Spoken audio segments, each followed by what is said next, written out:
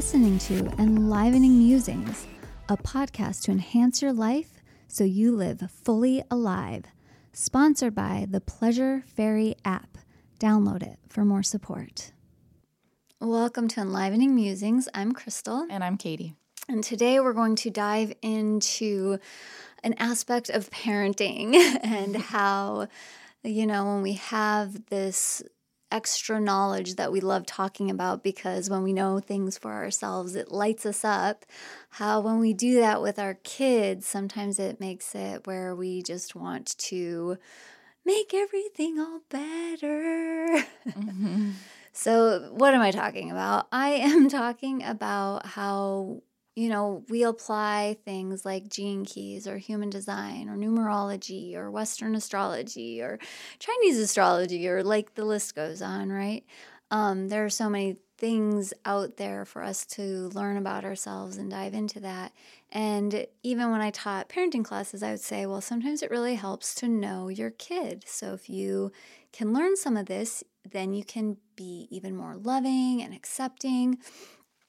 And the big disclaimer and caveat is, but don't put it on them, meaning you're not going to want to hold them to something in a way where it makes it negative, basically, and or like you're pigeonholing them into, well, you're this, so you should be this way, kind of a thing, So you're not putting it on them. But you get to take the insights and the information so that you can find more acceptance and compassion and understanding and more easily slip into your love space, is what my parenting classes were, love space parenting. Mm-hmm. Yeah, I like that, because I think I noticed too, sometimes you might hear someone talk about, well, like, this is my sassy child and this is that one, and how that can just be really not fun. No one wants to be labeled anything. Right. So much so. I mean, yeah. Yeah.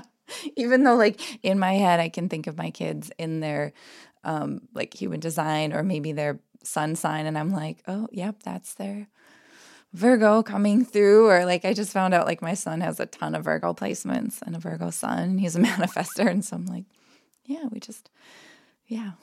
Yeah. I mean, it's huge. Just aware of what he needs, how I can support it and bring out the positives of it versus focusing on the more challenging aspects of it. That's where we kind of nurture them a little bit. And I don't know. I just feel like knowing those things about my kids it just gives me a sigh of peace and relief of oh, well, first of all, they're all very different. And just letting them be themselves. Right. Exactly. So one of the things that made all of this percolate for me and start triggering some things was because of that, how much I love supporting that and letting them be themselves, and all of that is how life brings the twists and the turns.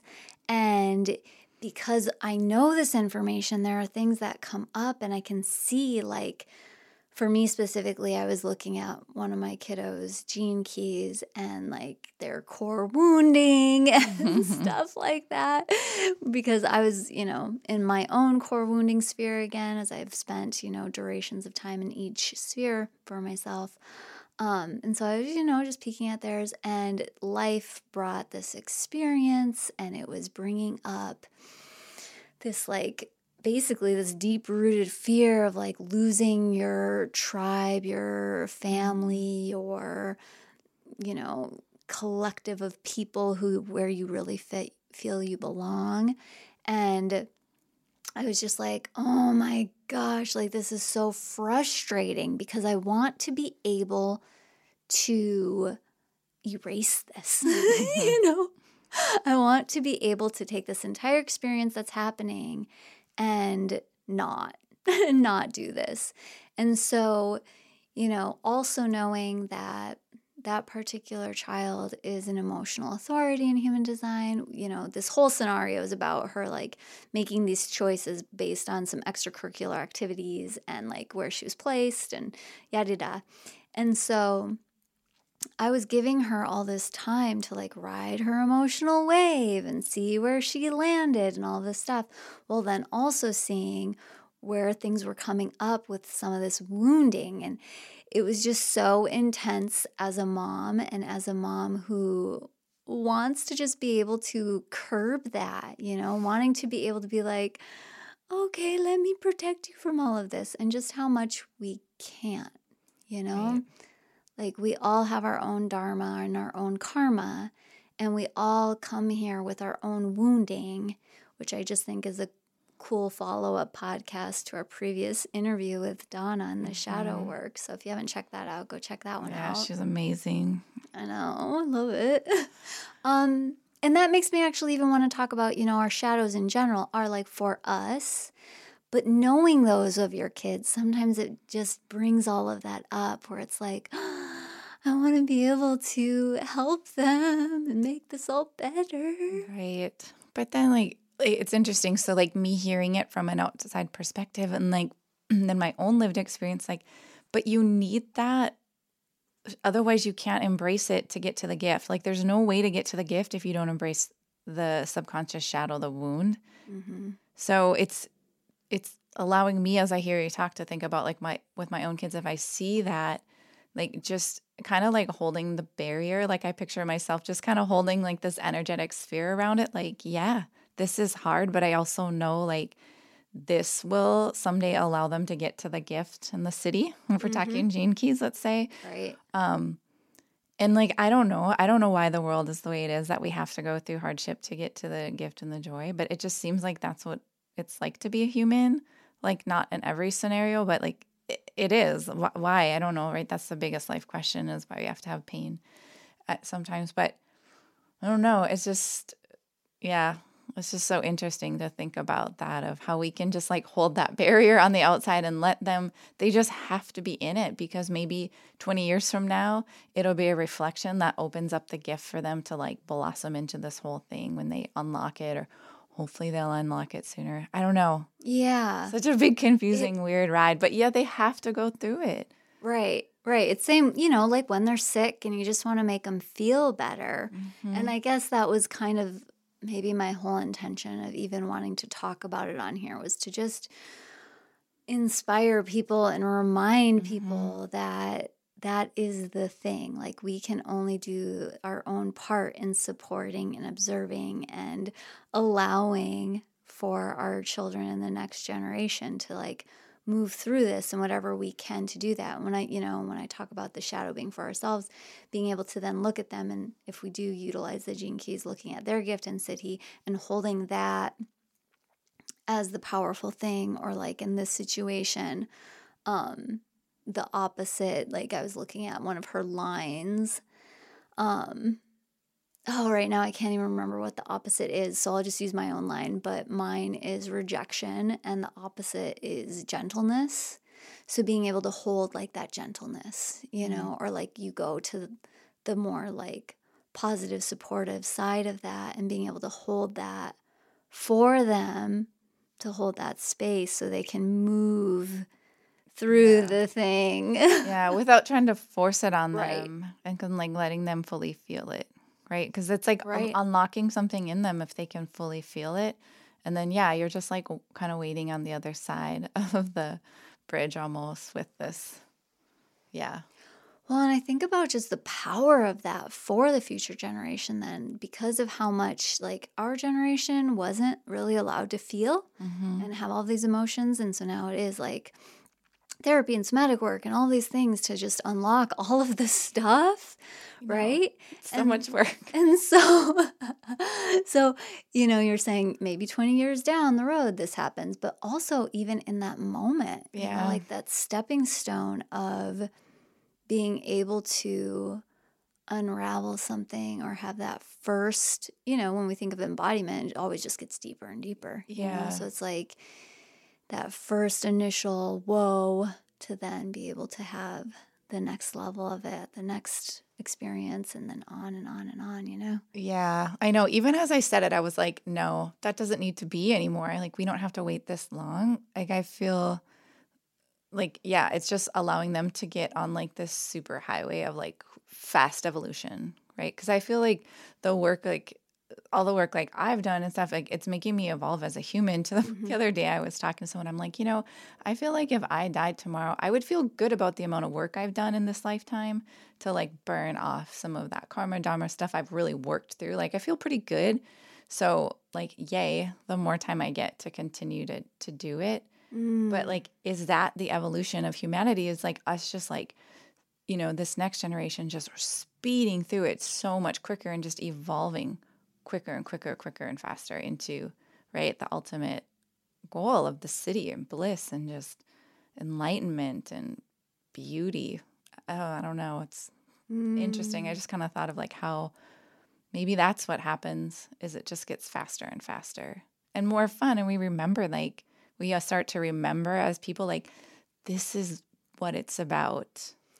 Yeah, and have that ease in surrendering to it all. Yeah, like it just becomes more fun. Like I think for a lot of people, I'll just speak for myself in that generation of like, in your 40s and stuff, like I'm like right in that first Gen X. Like it just seems like, a lot of us say it and I will do too. It's like a lot of work. It feels like a lot of work to do the healing, this therapy, the somatic experiencing. It's just like, I got to do this, and and it's good, but it's like, it gets exhausting, right? And you kind of want to, I've had times where I kind of wanted to take a break, but it's like, you really can't. Like once you get on that train, like you're going. It's like that, the meme of the roller coaster ride. It's like, yay. And then it's scary and it's like, yay. And no, make it stop. But you just like, it's like once you're on, you're not getting off. Right. And you notice, like you say, it seems like it's a lot of work, but you can't just stop because you notice if you do. If you stop doing like your daily practices or something, all of a sudden you're like, wow, I feel like garbage. Like I know. I like tried that. I feel like some of my friends know, like I had a lot going on when my daughter was graduating high school. There was just so much. And I was like, nope, I'm just taking a break from spirituality, guys. I'm just going to like be a regular person. And like, you can't.